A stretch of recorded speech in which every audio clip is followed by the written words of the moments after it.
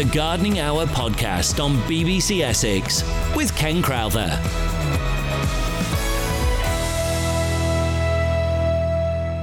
Hi, I'm Ken Crowther and this is the BBC Essex Gardening Hour podcast. Don't forget you can subscribe to the podcast on BBC Sounds. This week, Christine Lavelle is my guest today, taking your calls on everything from cherry trees, courgettes and cucumbers. Christine's also got some top tips on things you can be getting on with in the garden. And I've given you a plant of the week, one of my favourites. We go straight to your calls. And this week, we start with Rita, and she's in sunny Clacton. Hello. Sunny Clacton, Hello. eh, Rita? Yes, it is sunny today. Yes, lovely. What you got for us? I've got some miniature fruit trees. Mm-hmm. But I've got a cherry tree. It grows to about 6 foot in a big pot. But I don't know if it's edible or it's ornamental. So hang on, where did you come across this cherry? I bought it in a garden centre 2 years ago, and there's lots of cherries on it. The birds are eating them, but I don't know if they're edible. Right, are all cherries edible, Christine? They are, aren't they? They are, yeah. So it wouldn't matter, What size are the cherries? Oh, they're quite big. Oh, yeah, well, they're quite big. That sounds like it's an eating cherry. But it wouldn't hurt if you ate them anyway, would it? No, it wouldn't hurt. No, they're all edible. It wouldn't poison you. Oh, good. I don't want to poison. And remember that if you've got lots of cherries on a tree, it's because the pollination was very good. Oh, right. Have you tried having a tried taste? them?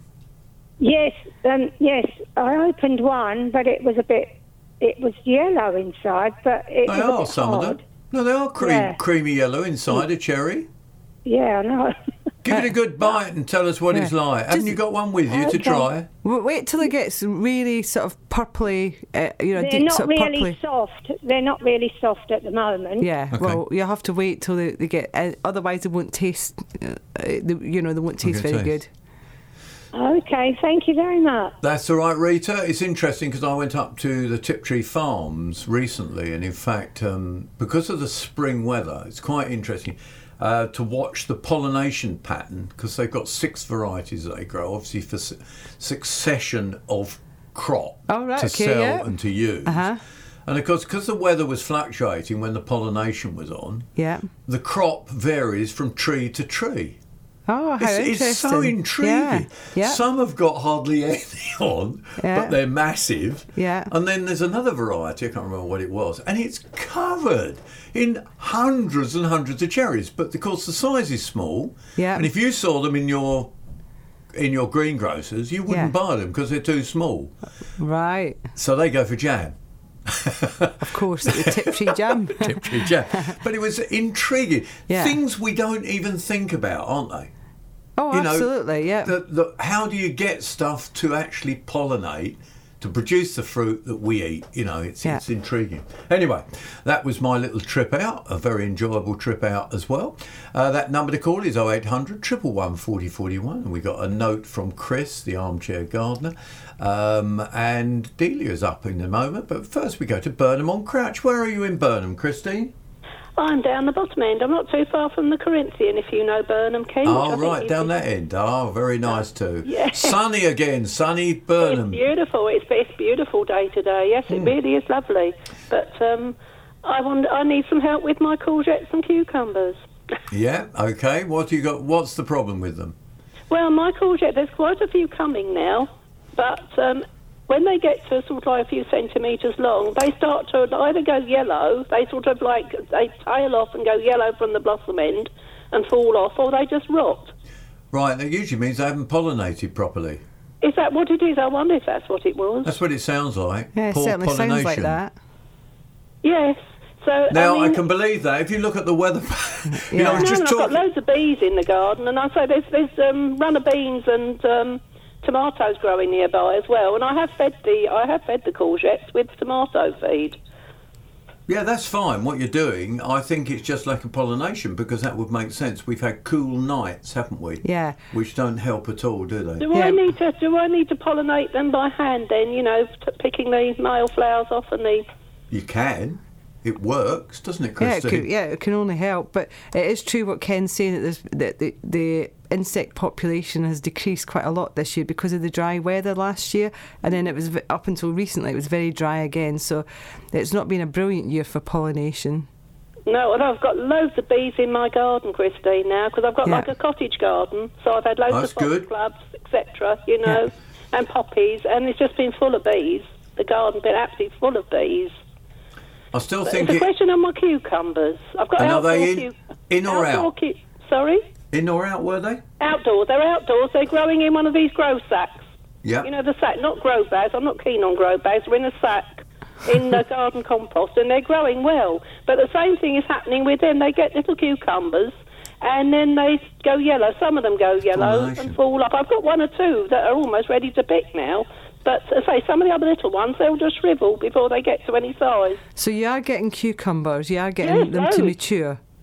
She's got mature ones as well. They're half an inch long, some of them, you know, and they just go yellow and fall off. Yeah, but some of them are getting to maturity, and there's some of them not. I've got one that's really ready to pick now, yes. Well, that's quite common, really, that you'll get a mix of some that will actually go to full size, and then the plant aborts some of them that aren't pollinated properly. Or at all.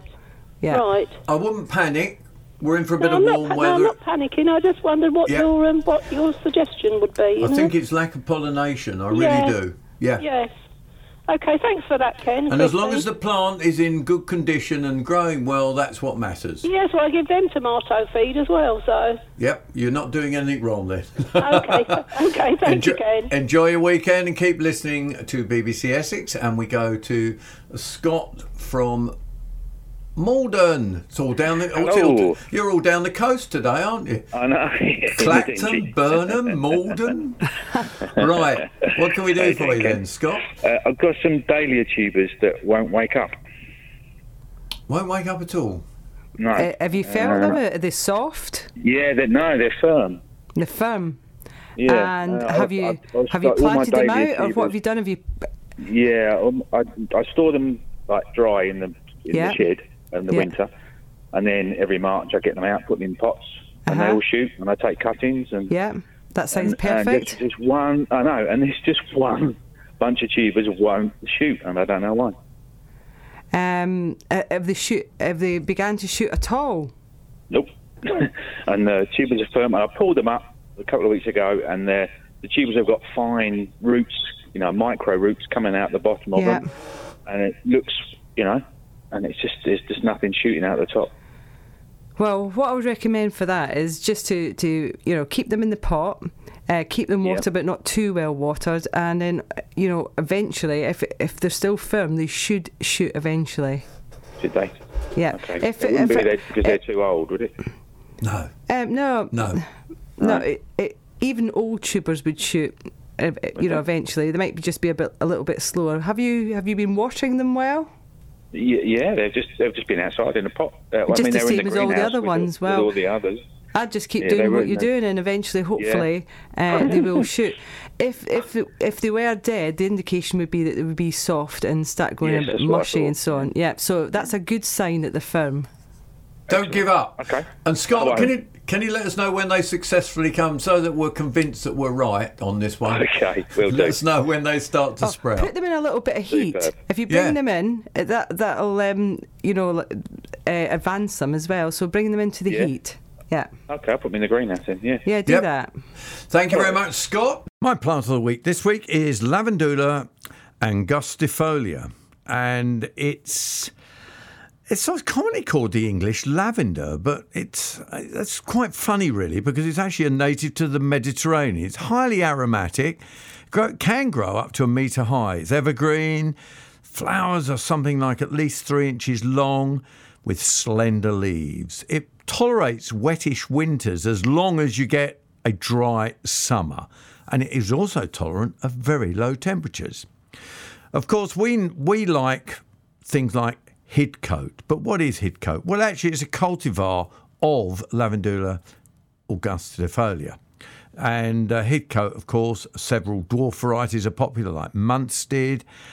Also, there's Hidcote Pink. And do you know why Munstead's called Munstead? Because it's named after Munstead Wood in Surrey, home of Gertrude Jekyll. There's also another one called Bowles Early. So they are lavenders. They're easy. They're easy to grow. But you must not cut them back harshly. If you cut them back hard, they will die on you. They really will. If you cut into old wood, they'll just die. So if you've take over a garden that's established, do not then try and actually cut it back and think it will grow again, because the chances are very low indeed. What you have to do is, after flowering, to just trim them off lightly, go into the foliage slightly with either shears or scissors or something like that, and you'll find that they'll grow up again really well. The flowers and leaves are used for massage oils, herbal medicines, herbal tea, also used in a culinary herb called Herbe de Provence. Why is it called Herbe de Provence when they're English lavenders? You do wonder. They've nicked it, haven't they? Also used as well against clothing moths. Now, some of you think that the French lavender is as tough as that lavender angustifolia that I've been talking about. Well, it isn't. It's often called a French lavender or a Spanish lavender, and that is Lavandula stoicis. Now, be careful of that one, because it's not hardy, doesn't like wet weather. But we're not talking about that one. Go out and buy an English lavender. Let's now go to Alan from Hatfield. Hello, Alan. Hello, Ken. I'd just like some advice. I've got a really good crop of strawberries this year. Yeah. But a lot of foliage as well. Would it help if I trim some of the back so the sun can get more of the strawberries or not? Yeah, you can certainly trim the foliage back on the strawberries, and it won't do them any harm at all. Yeah, that was all, because I've got a hell of a lot, but they're hidden away in the foliage, I thought it might be better to trim some. Do you ever use straw to bed your strawberries on as well? That helps. Oh, I see. Okie doke. Yeah, get a bale of straw and put them underneath your strawberries to actually sit on, and then if we do continue to get wet weather, they won't get botrytis and they'll crop better for you. I mean, you can buy small amounts of that at pet shops. Yeah. Yes. Okie doke. It all helps, yeah? Yeah, thanks very much, Ken. OK, that's Alan from Hatfield with his strawberries. Strawberries are looking good this year. They are, yeah, doing really well. Yeah. I had a taste of one the other day. They're delicious. Nothing like homegrown strawberries. Yeah. Maureen from Felsted. Hello, Maureen. Hello. Good morning, Ken. I've got a couple of questions with you. Last year I had lilac wilt, and I seem to have got it again this year. Is it about again? It's difficult to say. I mean, quite honestly, if you had it last year, there's a chance that you'll get it again. How did you treat it last year? Well, I just left it alone, but I lost the big parent bush, but I'd got a smaller one alongside. And the smaller one's got it this year. The bigger one did die. Yeah. Oh, that's sad, isn't it? And yes. If that's alongside the other one, the likelihood is that that's going to do the same, actually. It is? Yeah. OK, then. So and that's the other question, not good. So if you want to replant with a lilac, you put it somewhere else, and that's just a good general rule of thumb. If a plant dies in the garden, no matter what it is, it's a good idea to plant it with another species of plant. OK, so I shall either lose it or it'll survive. Pardon? I said I shall either lose it all or it'll survive. Yeah. OK, then. And the other question is, last year I bought a cherry tree shrub. It did beautifully last year. It started to get leaves on this year, and now it's completely died. Could you tell me what's happened? Is it to do with the weather? I think it's to do. Lots of trees this year have died because of the dry weather last year, and then the dry spring that we've had. And if it's just been, did you say it was planted up last year? It was planted up last year, yes. Well, the roots wouldn't have got that far down into the soil, and then with the dry weather, newly planted shrubs and trees get really badly affected by drought, so that's probably what's happened. Oh, right. And I say it did get the leaves, but now they've died off and it is dead. I've just checked it this week and it's dead right to the bottom. Well, what I'd take it out. I'd compost it or chip it and so on, and then I wouldn't plant any new trees up till the autumn. Now it's just in case it gets it's not ideal. If you did plant something now, you'd just be a slave to it by washing it all summer. So just wait till the autumn, which is probably the best time of year to plant. Add lots of organic matter to the soil before planting and see if you can get another one going. I put a lot of fish blood and bone meal down there when I planted it. Well, you've got to be careful that you don't put too much, because you can overdose it. Yeah, you can have an adverse effect by putting too much on. You can do an overkill from that. So in the back of the packet, it will tell you how many grams per square metre, but I usually put about a handful per square metre down, and that's sufficient. If you put too much down, it can actually draw the water out of the plant. And is it disastrous if you put it in the hole with the compost? I wouldn't put it in the bottom of the hole. I'd actually mix it with the soil you're replacing, isn't it? With the soil that you've taken out and you've got a pile of it, I'd mix it in with that and then put it back in. But some of the thinking now, Ken, is that you don't actually fertilise when you're putting your trees and so on. I just mix it in with what the mix is. That's all. Yeah. I definitely don't put it in the hole, because people used to, didn't? Yeah. You used to be recommended a handful of bone meal, didn't you? When you used to plant in the autumn, the recommendation was put your compost in the hole, and then throw a sort of handful of bone meal in. And in fact, they reckon that it can burn the roots, it can slow the roots. It's not ideal. It's funny how things, we learn so much as time goes on how to get plants to grow. Can I go back to your lilac just a minute? Yes. What you say it's wilting? Are the leaves going black or brown or black? What are they doing, or is it just literally wilting? They've got a brown sort of marks on, and they're curling up, and it looks as if it's got something inside the brown marks, and it's inside the leaf. Now, when you were told last year that you had lilac wilt. Yes. Where did you get the lilac wilt from? Who did we tell you? Yes. So we told you it could be lilac wilt? Yes. Because normally they go blackish colour, and that's why I was just worried that it wasn't just because they wilt on their own, don't they? Yeah, lilacs? yeah. And lilacs have gone through quite a few stressful years, haven't they? Yeah. And this is one of the problems. This is why you get problems with plants, isn't it? They don't look that fantastic this year. They're not good this year, because they struggled last year with that dry summer. Yeah. Now, the reason that you most likely had it last year, and particularly this year, is because of the stress caused last year through the summer. And I was just checking that it is what you say, purely if it's going browny blacky colour, and they're slightly curling, I would guess that could be what you're talking about. I just wanted to cross-check. It's got little brown specks in the leaves and yellow specks in the leaves, inside the leaves. I don't know whether is that something. See, I'm worried that you haven't got it. There's always a great danger, isn't there, that we're saying, oh, that's what it is, dig it out, because you had it last year. I'm scared that you haven't got it. Yeah. I'll just leave it then to its own devices. But the big ones died last year. And the last one died completely, did it? Yes. Oh, it does sound the same. So it sounds like, It does sound like the same.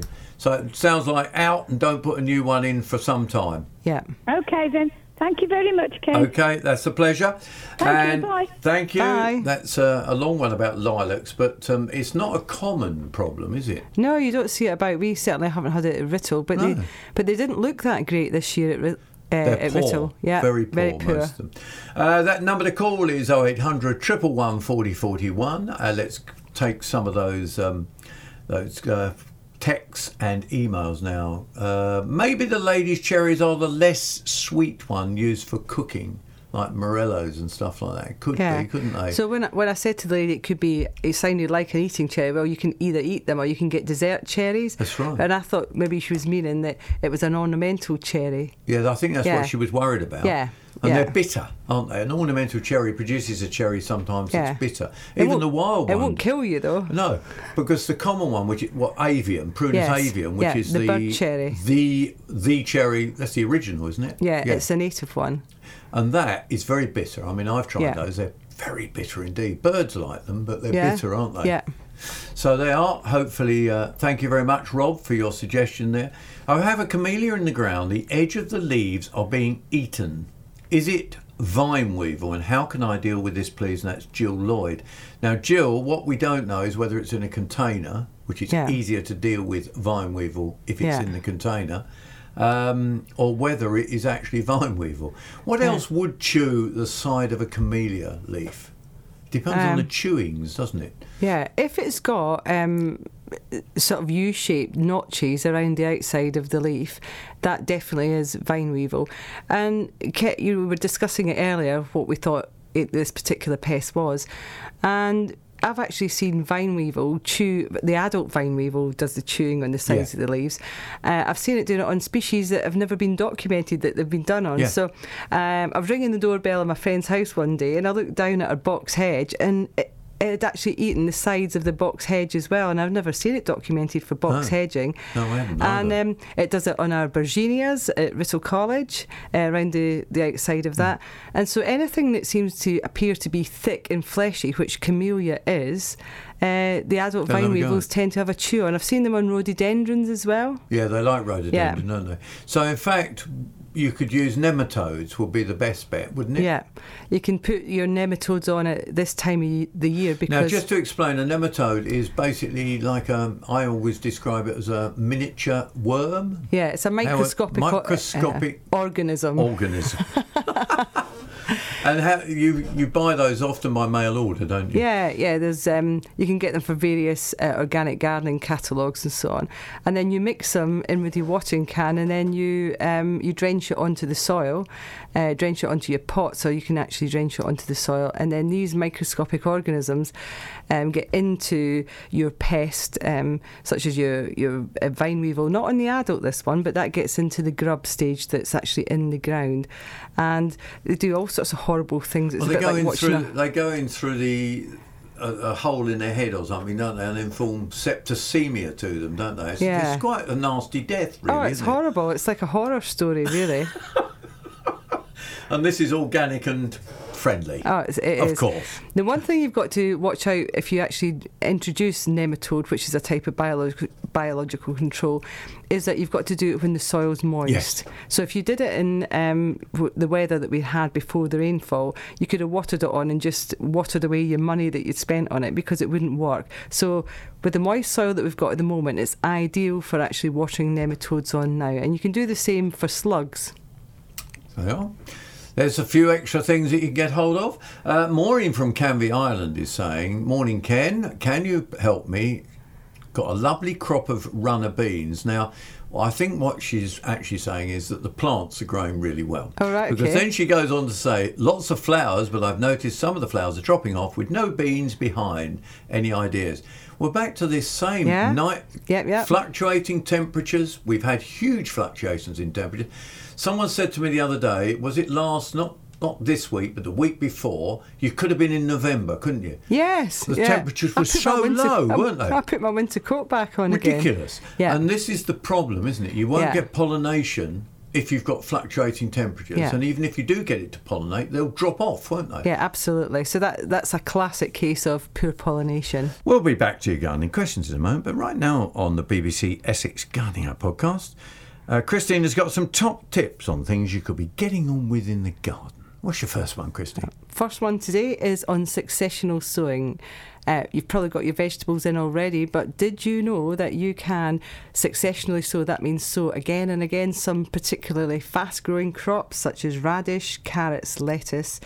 And so where you're harvesting some of them now, you could be actually sowing some new rows, and then you could be harvesting them at later times during the year, so you can get a succession in your harvest. It's so important because people think, I've got a packet here, I'll sow loads of carrot, and then you've got all carrot at one time, and then you don't enjoy them as much, because a freshly pulled, lovely young carrot is fantastic to eat, isn't it? Yeah, it's brilliant. So, a lot, as you say, a lot of people will sow the whole row, and if you're limited for space, what you can do, you can actually just sow half a row, and then successionally sow the other half. And they usually say it's about 3 weeks. Well, a lot of books say 2 weeks, but I think really 3 weeks is a good time between sowing one lot of a crop and then the next lot. So there's a good tip. What's your next one for us?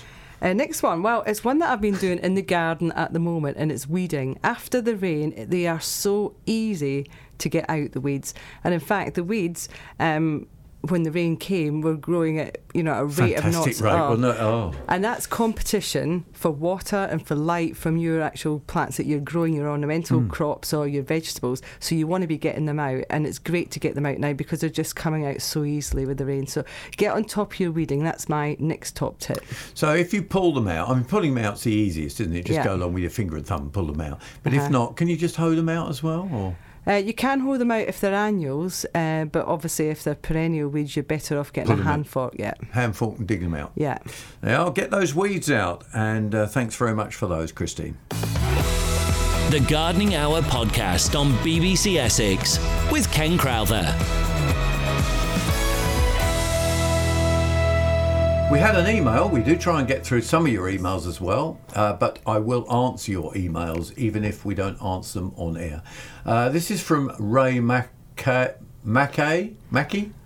Is it Mackay? If it's Mackay? Yeah, Mackay. That's Mackay. See, there's a lady who knows opposite me here. Went to school with lots of them. Did you? Yes. Perhaps he's from up there. You never know where Ray's from. Anyway, he wants help. He sent us a picture, hasn't he? And it's a rather muddled picture. Not only that, it's upside down, isn't it, as well? Yeah, when we were trying to identify it, yeah, we were sort of looking upside down, weren't we? Anyway, it's... You say you think it's an elder, which we do because there's a flower of an elder bush. Yeah, and we can see the foliage as well. Yeah, which generally we class as a weed, don't we? Yeah, it's not really a desirable garden plant. It's not what I'd leave in the garden. But growing through it, you have a climber, which they bought from Beth Chatto about 20 years ago. Oh, did they? And what do we think that is then, Christine? Yeah, we think it's a summer flowering jasmine. Certainly looks like it. We couldn't smell it though, obviously, because it was a picture, but we certainly think it's a jasmine. And it's got the leaf structure, yeah, it's got the leaves. The leaves are in the correct order, and the small trumpet-shaped white flower is an indicator of that as well. So, in fact, it is something that you could grow through another plant, isn't it? Yeah, you can grow it through another plant. You can grow up a pergola. You can grow up a wall. So they grow quite well. Yeah, they're lovely, and they're scented as well. So it's quite nice if it's a pergola, because as you walk through the pergola, you can get the scent, wafting, which is actually quite nice and sweet as well. The scent.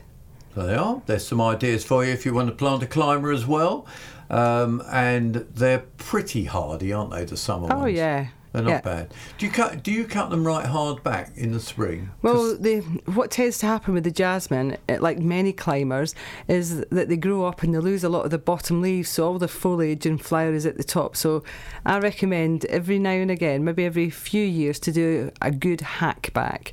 You might lose quite a lot of the flower by doing the hack back, but it's worth it to get the leaves and the flowers back down again at the base. But they respond ever so well to pruning. I think people are always too scared to actually prune hard, but in fact hard pruning does help a lot, doesn't it? Oh, absolutely.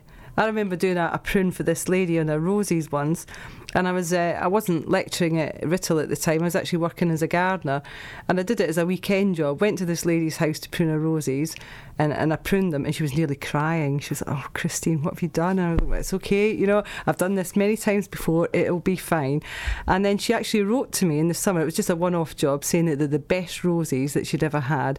And so yes, Ken, you're quite right. You do have to be really hard at pruning some things anyway. Yeah, don't prune everything to get a good response. Yeah. Right, talking of pruning, Mike from Leigh-on-Sea has given us a call on 0800 111 4041. We'll get to Wendy in just a moment as well. Mike, what you got for us then? What are you pruning? Yeah, I've got two beautiful pink cistus in my front garden, one either side, which are just coming to the end of a month of pink balls, basically. But they're about 4 foot to 5 foot across. And unfortunately, I'm losing half of I'm losing half of the path on either side now. When is the best time to prune them? The best time to prune your cistus, and this comes straight from Ulsa, who's the head gardener at Beth Chatto's, because we've just planted a new Mediterranean garden at Writtle, and I went to Ulsa at Beth Chatto's to ask exactly your question, and it's after flowering. After flowering? Yeah, so it's just coming up to that. And I can be pretty brutal, can I? Well, anyway, hang on. You have to be careful. You can't be too brutal, can you? Yeah. They're a Mediterranean plant, and very much like lavender and like rosemary, if you cut back into the hardwood, sometimes, they don't regenerate from the hardwood where there's no leaves. So cut it back to where you've got leaves, and if you cut beyond that, you're just taking a chance. Sometimes they'll shoot, but the younger the plant they are, the more likelihood they are to shoot from, beyond the leaf zone. But right, fine. That's lovely. Thank you very much. Okay. And they have been a great show this year, haven't they? They've been wonderful, especially after the weather last year. Suits some things, doesn't suit others. That's what gardens are like, aren't they? Wendy from Colchester. Hello, Wendy. Hello. Hang on. You've got your radio on, haven't you, Wendy? Yes. Hang on. Thank you. If you turn it on. I can hear you now. Right, okay. We're talking pyracantha. I'd like to ask why my pyracantha is missing red berries every other year. This year it's been absolutely full, but I've only got about 12 little white ones for next year. I see. It was full in the spring. Have you pruned it? No, I don't know how to do that. Half of it is threaded in between trellis on the wall, and the other sort of is just sticking out to the front of the garden. Does it need pruning back a lot, does it? No, the reason I asked whether you pruned it is because you often prune and then cut off the flowering shoots, and therefore you don't get your flowering shoots. So in fact, most people prune after berry, or as the flowers are there, you can prune them because you then know you're going to get the berry. I think it's just, I don't think there's a problem, do you? No, I Christy? mean, some plants flower really well one year and then they don't flower well the next year. That's typical with a lot of things like apples and so on. And pyracantha is in the apple family. Is it really? Yeah. I didn't know that. But anyway, it's the rose family, but the apples are in the rose family, Yeah. So now I haven't got, the red berries have gone now, and do I prune it now then, do I? No, because you just said you've had the flower, yes? I've got a few little white flowers that will come next year. No, it should be flowering. Flowers about now. Yeah.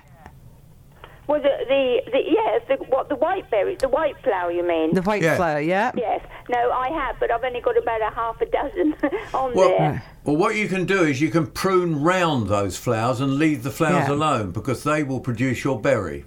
Oh, right. Lovely. Thank you. Okay. Yeah. Yes, thank you very much. That's the simplest way of doing it for Wendy, isn't it? She's dashing off out there, I reckon. This question is, we always tune into your BBC Essex programme on a Saturday. I'm glad you do, John and Carol Sellers. We need listeners. No, we always need listeners, because that's what keeps us going, isn't it? Don't forget, actually, talking of listeners, you can give me a call now. There's a line free on 0800 111 4041. Text as well, 81333. Start your message with the word Essex. This is an email we're referring to now. And we always tune in, and 3 years ago they planted a thistle pod. It was dried, and 2 years ago we planted some seeds. We took and planted it out in the garden. Unfortunately, most of them were eaten. But one survivor this year, and nearly 7 foot high. See the attached photo. It is fantastic. It's magnificent, isn't it? And do we leave it, cut it back, or will it just die? We've looked through various gardening books to no avail. Is this normal, or is it a freak? No, it isn't a freak, is it? What have we got there for them? Yeah, well, we had a look at this morning, Ken, and we've got this one at Rittle, and we've got it in our herbaceous borders, and it seeds about in there because it's a biennial. But Beth Chatto uses it in her Mediterranean garden, in her dry garden, and dots them around, and they give, a lot of height and structure and the vertical form within the garden. And as you say, 7 foot, they get to over 2 metres in 2 years. And then once they flower, they die, and that's the end of them. And then what you would do, it seeds around, so you take the little seedlings that... So would you let them seed on the ground on their own? Is that best? Or can you take the seed? You take them, just like how you thin out vegetables and so on. So water them if it's dry, then get a hand fork or a trowel and take the seedlings, and then you can dot them around your garden where you want them. And then, that's the easiest then, rather than taking the seeds and trying to grow them separately. Yeah, I'd wait for them to grow up at the bottom, What's it called? It's called an Onopordum acanthium. They are Onopordum. Yeah. Onopodum. Onopordum. Onopordum. Onopordum. So they are hopefully... Quite an unusual plant. You don't see it about very often. Do you? No, so that's probably why they were a bit perplexed about what it was. Yes, and it's not an easy one to work out. So they are John and Carol Sallows. Hopefully you're listening, and there's your answer to your conundrum. Last thing about that one, it takes dry conditions really well, hence why Beth Chatto's got it in the Mediterranean garden. That is a good point, isn't it? Yeah. Now, this one is my rhododendron, which is in a pot, is suffering from fungus. Now, the problem here is, despite spraying regularly as the instruction, it has lost a lot of flower leaves, lower leaves. Is there any way I can help it back to health? Now, if it's in a pot, there's loads of things that could be wrong with it, couldn't there? It could be too small a pot, dried out through that's usually the main one. We've just had a dry period, haven't we, up until this bit of rain. So I reckon that's dried out. And she's saying fungus. Why would you think you've got a fungus? You wouldn't, would you? If it was really dry. And the leaves are going yellow. I mean, I think it hasn't got a fungus, do you? Yeah, if the leaves are going yellow, that's quite indicative of sort of drought conditions. And if the leaves start to drop off, which they have done, that's another sign that it could be drought. And what people tend to forget if they've got plants in pots, that you've got to water them over the winter period. And, because normally you get winter rainfall, but in a lot of pots, something like rhododendron with the leaves would probably cover the top of the pot. You're not going to get a lot of water in there from the rain. And then it didn't rain anyway. So people forget to water in the winter time. So that's a good tip for everyone, just to make sure that you water in the winter, and even in the dry springs that we've had as well. And even although it's rained, still check your pots. So with this one, I would soak and soak and soak. Yeah. Then stop. And I would also try a foliar feed, something like one of the seaweed-based feeds, like a maxi-crop, and you could put that onto the leaf as well, couldn't you? Yeah, you can. And that might help it back into... And in fact, you could repot it at the moment, couldn't you? I mean, June, you could still get away with a repot, Oh, yeah, couldn't absolutely. you? Yeah, get a good ericaceous compost, because it's a rhododendron, it's an acid lover. And if you're going to have it in a pot, I would probably get John Innes ericaceous compost, which is a little bit heavier. It holds the moisture a little bit better than if you got a peat-based or a coir-based compost. So they are. And we had another picture. I'll read it out. This plant is growing in my friend's garden. It's always in friends' gardens, these people. Coming under the fence from next door. The flowers were dark red and quite small. Unfortunately, she didn't get a pic of this. She has 4 dogs regularly visit. I'm concerned the seed pods could be toxic. Can you help identification? And we reckon that was a euphorbia, wasn't it? Does that have a reddish flower? It's not a strong red, though, is it? No, it's sort of like a... Rose colour? Yeah, a rose colour, but it's got the lime green within it as well. So, in theory, the pods are poisonous, aren't they? The whole plant is basically classed as poisonous. It's got toxic sap. Sap.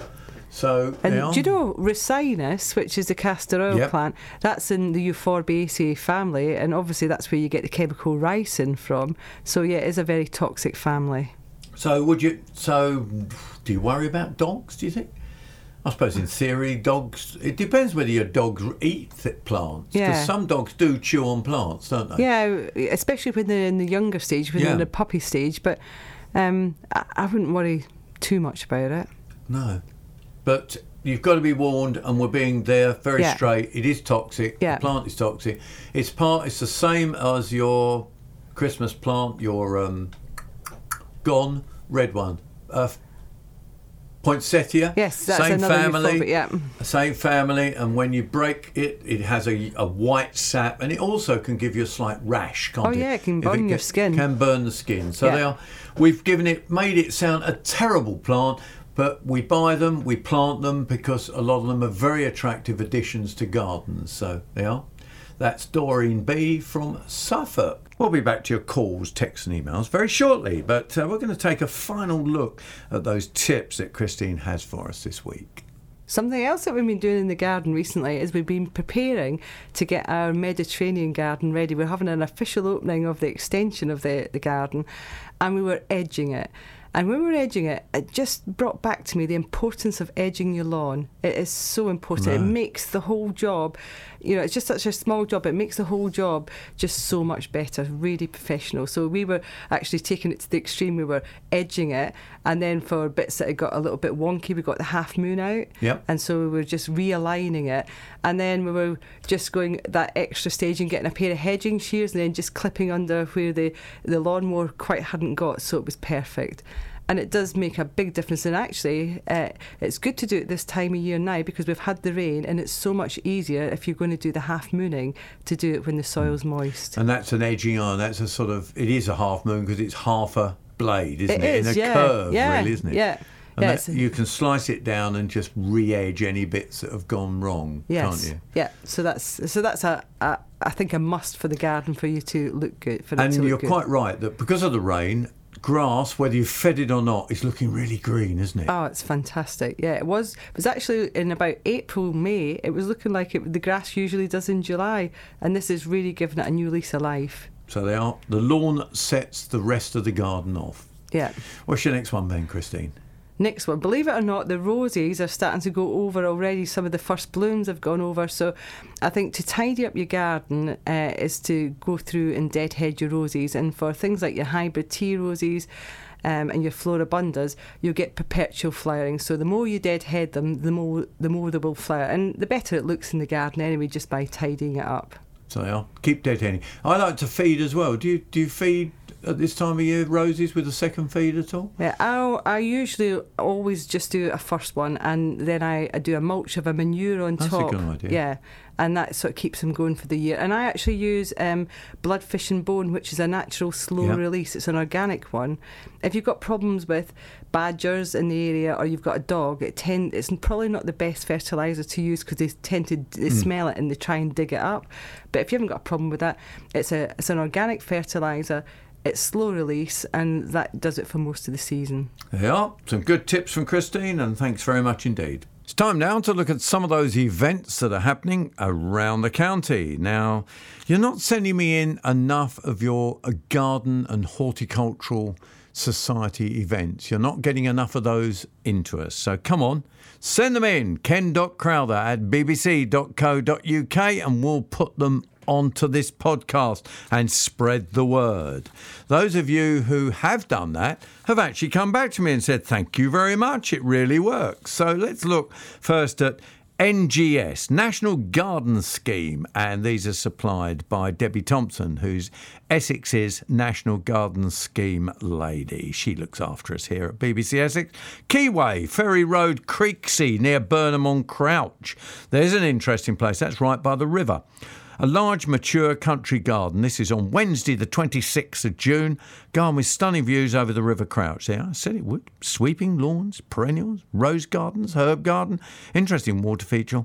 Further afield, there are wilder areas, paddocks and lakes. So they are. Go and have a look at that. It's £4 admission, children free. Homemade teas, 2 till 5. Wednesday, the 26th of June. CMO, that's naught, CM08PL. Alting Wick, Crouchman's Farm Road, Malden, down the road from that. So you could do the two in a day, I reckon. That's Friday. Oh, no, different day. Sorry, Friday the 28th of June. Homemade teas, admission £5 again. Listed black barns provide a backdrop to a fantastic 8-acre garden.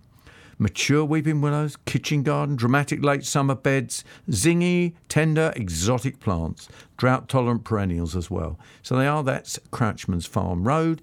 Friday the 28th of June, CM9 6QX. Moving on to Fingering Hoe, Tudor Roost. That's open Saturday the 29th and Sunday the 30th. Children are free, admission £4. That's in 18 Frere Way, Fingering Hoe. Homemade teas, whoa! An unexpected hidden colourful acre garden. It's manicured, grassy paths wind round island beds and ponds. It's well worth going to see. It's got a colourful gazebo, a garden planted to give you colour all year round. And last but not least, I want to go to Chigwell, to 37 Turpins Lane. Now, here's a bit of an unusual one. Sunday the 30th of June, admission £4, child. It's an unexpected hidden garden. It really is. It's magical. It's partly walled. And it shows you how much you can achieve in a small area. It's an oasis of calm and densely planted rich, lush foliage. It's got tree ferns, asters, topiary. It's got everything. And even a small pond and some water features. So they are. Go on to 37 Turpins Lane, Sunday the 30th of June. And what's its postcode? IG8 8AZ. Shall I fit you in another one? 4 Shepherd's Close, come on, Benfleet, 30th of June as well. £3.50 to get in, children free. Again, homemade teas. South facing, secluded garden, backing onto a nature reserve. It's got gorgeous herbaceous borders, archway leading through to a productive vegetable area and a greenhouse. So there's another one to go and look at. And somebody who sent one in is thank you to Jill and Bernard Tracy. They have got a south-facing secluded garden that is open, and that is the one at, would you believe, is 4 Shepherd's Close. Thank you for sending it me in to BBC Essex, you see. You get it mentioned, Jill and Bernard Tracy. You thought I was going to miss you out. But no, it's Sunday, 3rd of June, 11 till 5. Don't forget, go and see Jill and Bernard. Tell them that I sent you. And that all needs to be coming along to the postcode SS7 2LR. Send your events in nice and early to Ken Crowther. Send them by post. PO Box 765, Chelmsford, CM29XB. Or you can send them on the email ken.crowther@bbc.co.uk and we'll spread the word. We will go to Sandra in Frinton-on-Sea, sunny Frinton-on-Sea. Aren't you down by the sea, Sandra? No, I am in the garden at the moment because it is so lovely. Well, when the programme finishes, you can pop down and have a bit of a paddle as well, can't you? Yes, yeah. It'll be too busy, I should think. That is one of the troubles, isn't it, when the sun comes out with Frinton, isn't it? Yeah, we can go in the evenings when everyone's gone, so it's lovely. Very nice too. What's your question about today? My question is, I buy basil and rosemary, in the little pots that you can get in supermarkets. Yes. Now, when I plant it, it just dies. Yes. So, what do I do? What's the best way to grow them? Go to a garden centre and buy a basil or a rosemary that's been grown. Because basically, I'm not putting off... You're buying it as a supermarket, yes? Yeah, because we use it, when we're cooking for fresh, and then obviously you've got the plant left. Yep, and it'll tell you can plant it out. Basically, they are grown as a herb that sits on the windowsill. They're growing fast, aren't they? Yeah, they're growing extremely fast, and so when you plant them out... It's a shock. Yeah, it's a bit of a shock for them. So, if you get one from a garden centre that's been grown on in, conditions which are similar to the ones that you'll plant out in your garden, it will be a better transition. Right. And I know you'll pay more. I mean, to buy a small rosemary, you'll pay quite a lot of money, but you've got that for 10, 15, 20 years. Yeah, I mean, that doesn't matter. I just thought, well, you can plant them, so do it that way. Because I don't have problems with anything else. And how many times have you tried that? Well, have you tried it with other herbs then? Yeah, I mean, coriander. No, not coriander, oregano. And that grows beautifully out here. Yeah. What, the same way? Buying from a supermarket in a pot? Yeah. So what time of year did you plant your basil out at? Well, I haven't tried at all this year. Last year it was in the summer months. Yeah, because it's not hardy, so that I was just wondering if it was because you planted it out too early, but that should be okay. You can do it now. I mean, if you've got some on the windowsill now, the important thing is to not remove all the leaf before you plant it out. Yeah. So leave some growth on it. Oh, do you know, I have to admit, actually, the basil did start to grow, and then my rabbit ate the rest of it, so that was the reason for that one. But if basil you can grow from seed very easily, can't you? Yeah, it's really easy. That's what I was wondering. Would it be better for me just to go and buy the seed? But like you said, if I go and actually buy a proper plant. Now, where do I plant them? What is a good position to plant them in? They like it nice and sunny. Right. Okay. And they like and they grow better if you've forked over your soil, added a little bit of organic matter, got it nice and loose, and then planted it up from there. Okay. Lovely. Brilliant. All right. I will try. Sandra, let us know how you get on, and I will do. enjoy your walk down the front tonight when everybody's gone home. And Mike from Frinton, he wanted to know about his apricots. He can't quite. It's a very old tree, and they're not very orange yet. But I don't think there's any answer to that other than wait. Be patient. Be patient. John from Burnham. We're talking brassicas. Is that right, John? That is correct. Good morning to you. I just wondered if you could give me a little bit of advice. I've used this anti-aphid spray. I don't know if I'm allowed to say the name. Yeah, what are you using? Bravado. Yeah. I've sprayed them just a couple of weeks after I put them in because I saw signs of holes appearing in the cabbages, etc., blah, blah, blah. They're under a netting. They're doing fine. But now I'm just wondering, can I respray them to prevent a total decimation like I experienced last year? No, you can. I wouldn't use it as a prevention. Quite honestly, I don't think, especially on vegetables, it's something that we try and avoid. Yeah. You use it because they're there. You've got to. I always think of Jeff Hodge, who tells this story about having a glass of wine in his hand and walking around his garden, at least every other day, and looking for the pest. And really, that's what you have to do. And with cabbages, are they in your garden or up at the veg? Up on the vegetable plot. You've got to get up there regularly and look for the problem. If you see the problem, that's when you act. But you've got to look and be very observant. Right. And did you have your netting on last year where you had the decimation? Yes. Unfortunately, the cabbage white got through somehow, and well. Yeah, I was just going to actually say that. I should imagine Chernobyl by the time they finished with it. Yeah, but the thing is, you can get through quite small gaps of butterfly, so I would advise you in getting smaller gauge netting. This year I've got a tunnel of netting, which I bought from a garden magazine, and so far it's worked wonders. Fantastic. Well, I think that's what you want to do, but I definitely would not spray unless you see caterpillar. Yeah. Right, so if I do see caterpillar, it's okay to respray. As long as the period on the whatever you're spraying with, I know you said you use Bravado. I don't know what the clearance is on vegetables on that, but you always have to check what the clearance of cropping against spraying. You've got to leave a period of time between when you spray and when you harvest it. All right? Well, absolutely. I mean... But if I was you, try it out with next year, just try it completely with the netting. Put the netting, plant them, put the netting up. And because if you can get your vegetables without any spray on them, it's just better for you. It tastes better than everything. Well, basically that's what I've done this year. I've got all my netting up, then I transplanted everything from my greenhouse outside, because I've got a cold house, so it's just basically like a cold frame. Yeah.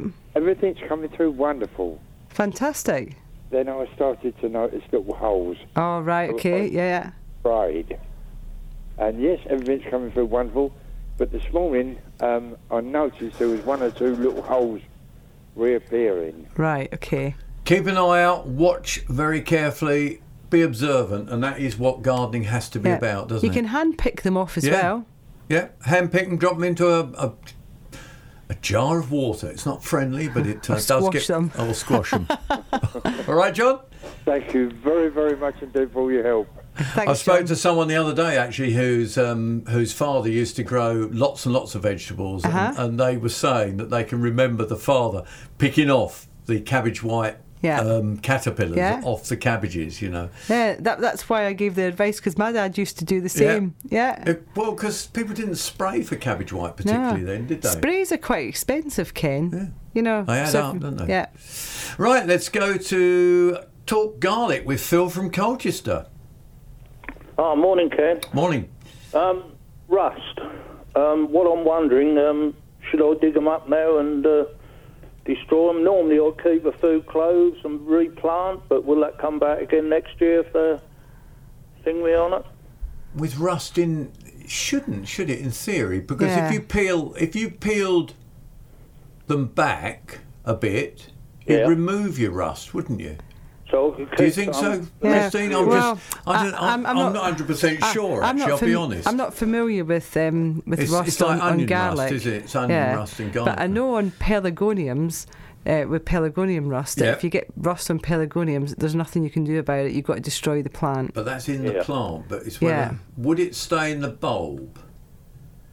That's think- what I'm wondering, you see. Yeah. Will it stay in the bulb? In theory, it'll stay in the. Yeah, It'll stay in the tissue, won't it? Yes. Yeah, probably. Because you peel them a bit when you break the clothes You do. to plant them, don't you? Yeah. I've been keeping them for like 4 or 5 years now, a few clothes. And how often have you had rust, or is this the first year? I had a touch last year. But Yeah, this it's 'cause year it's quite dry bad. again. Yeah. I'm wondering whether to dig them all up and use them and then buy fresh. I move them around the plot, you know, I don't plant the same bit or... I would be wary. I would personally, for the price of a few garlic, Yeah. I would start again, Yeah, and then use another plot of ground as well. Well, I do. I move them all year, you know, every year different. I Yep. rotate all the veg. Okay. So you're doing the all right them- thing from that point of view. I would just, for the sake of cleanliness, start again. Yeah, all right then. Yep, thank you very much. That's Phil from Colchester. We did the camellia, didn't we, in the ground? The edge. Oh no, I have a camellia in the ground. The edge of the leaves are being eaten by vine weevil. How can I deal with this, please? And that's Jill Lloyd. Oh, it's in the ground. What's it? Yeah, we did that one. I don't. Oh, it is in the ground, so yes, Yeah. you can deal with it. Yeah. Yeah. What I was saying is, if it was in a pot, yeah, I did that one, didn't I? Right. I've got a plant in a pot which we bought last year. It was fine and grew well, but this year the leaves have gone yellow and fallen off. Oh, it's a goji plant. Goji plant. So that's goji berry, isn't it? Oh yeah, yeah. Which we bought last year. It's fine, grew well, but this year the leaves have gone yellow and are falling off. I mean, it's not just plants in pots that are dying, Ken, this year. It's actually mature trees are starting to die. I think people have missed out that early period was so dry. It was so dry, yeah. And I think people weren't watering pots and containers, were they? Yeah. So just unless it's dead, water it well and give it a good liquid feed. What do you think? Yeah, I like what you were saying earlier about the maxi-crop seaweed extract, the foliar feed, because that really gets into the plants very quickly, being a foliar feed, and it's a good all-round fertiliser. It is, and that does make life a lot easier, doesn't it? Yeah. Now I'm going to go back to an email, and an email this time from Beamsville in Ontario in Canada, from Kazra, and she's saying she's got a couple of questions, but the first one is she bought 2 years ago, she bought a lovely lemon tree, well, lemon bush. She feels she's on the verge of killing it. In the summer, it seems to do fine, so she's leaving it outside in the summer, which is correct, isn't it? And when she brings it in near her large living room window, by the end of winter, it looks tired and weak. Leaves start to yellow, they fall off a bit, and she also repotted last year, but that's neither here nor there. So where's she from? Ontario. So that's going to be very cold. Very it's cold. Extremely cold. And what a lot hot in the summer, isn't yeah, it? and very hot, yeah. So she's doing the right thing in the summer. Yeah. Actually, it's what happens in the UK with a lemon plant, isn't it? I think what people tend to forget as well, when they bring them in over the winter, they have the central heating on during the daytime, and then and then they turn it off in the in the evening, overnight, and then it gets really cool. And that fluctuation in temperature is a classic cocktail for leaf drop. And also, light levels are lower, whatever happens. So in fact, it's just what happens, isn't it? You don't worry. Wouldn't worry about it. It's normal, and it will happen. Yeah. So unless you want to spend lots of money and upping our central heating during the overnight, there's nothing much else you can do. And does she have to pollinate the flowers? You can with a little fine brush, can't you? Used to do them with a little paintbrush. Thank you very much for listening to the BBC Essex Gardening Hour podcast. If you missed any of the answers to the questions we gave, you can download this programme and take it with you on the BBC Sounds app. Don't forget, if you have a gardening question for us, Give us a call on 0800 111 4041 and be part of the programme. Yeah, join me every Saturday morning on BBC Essex from 11 o'clock.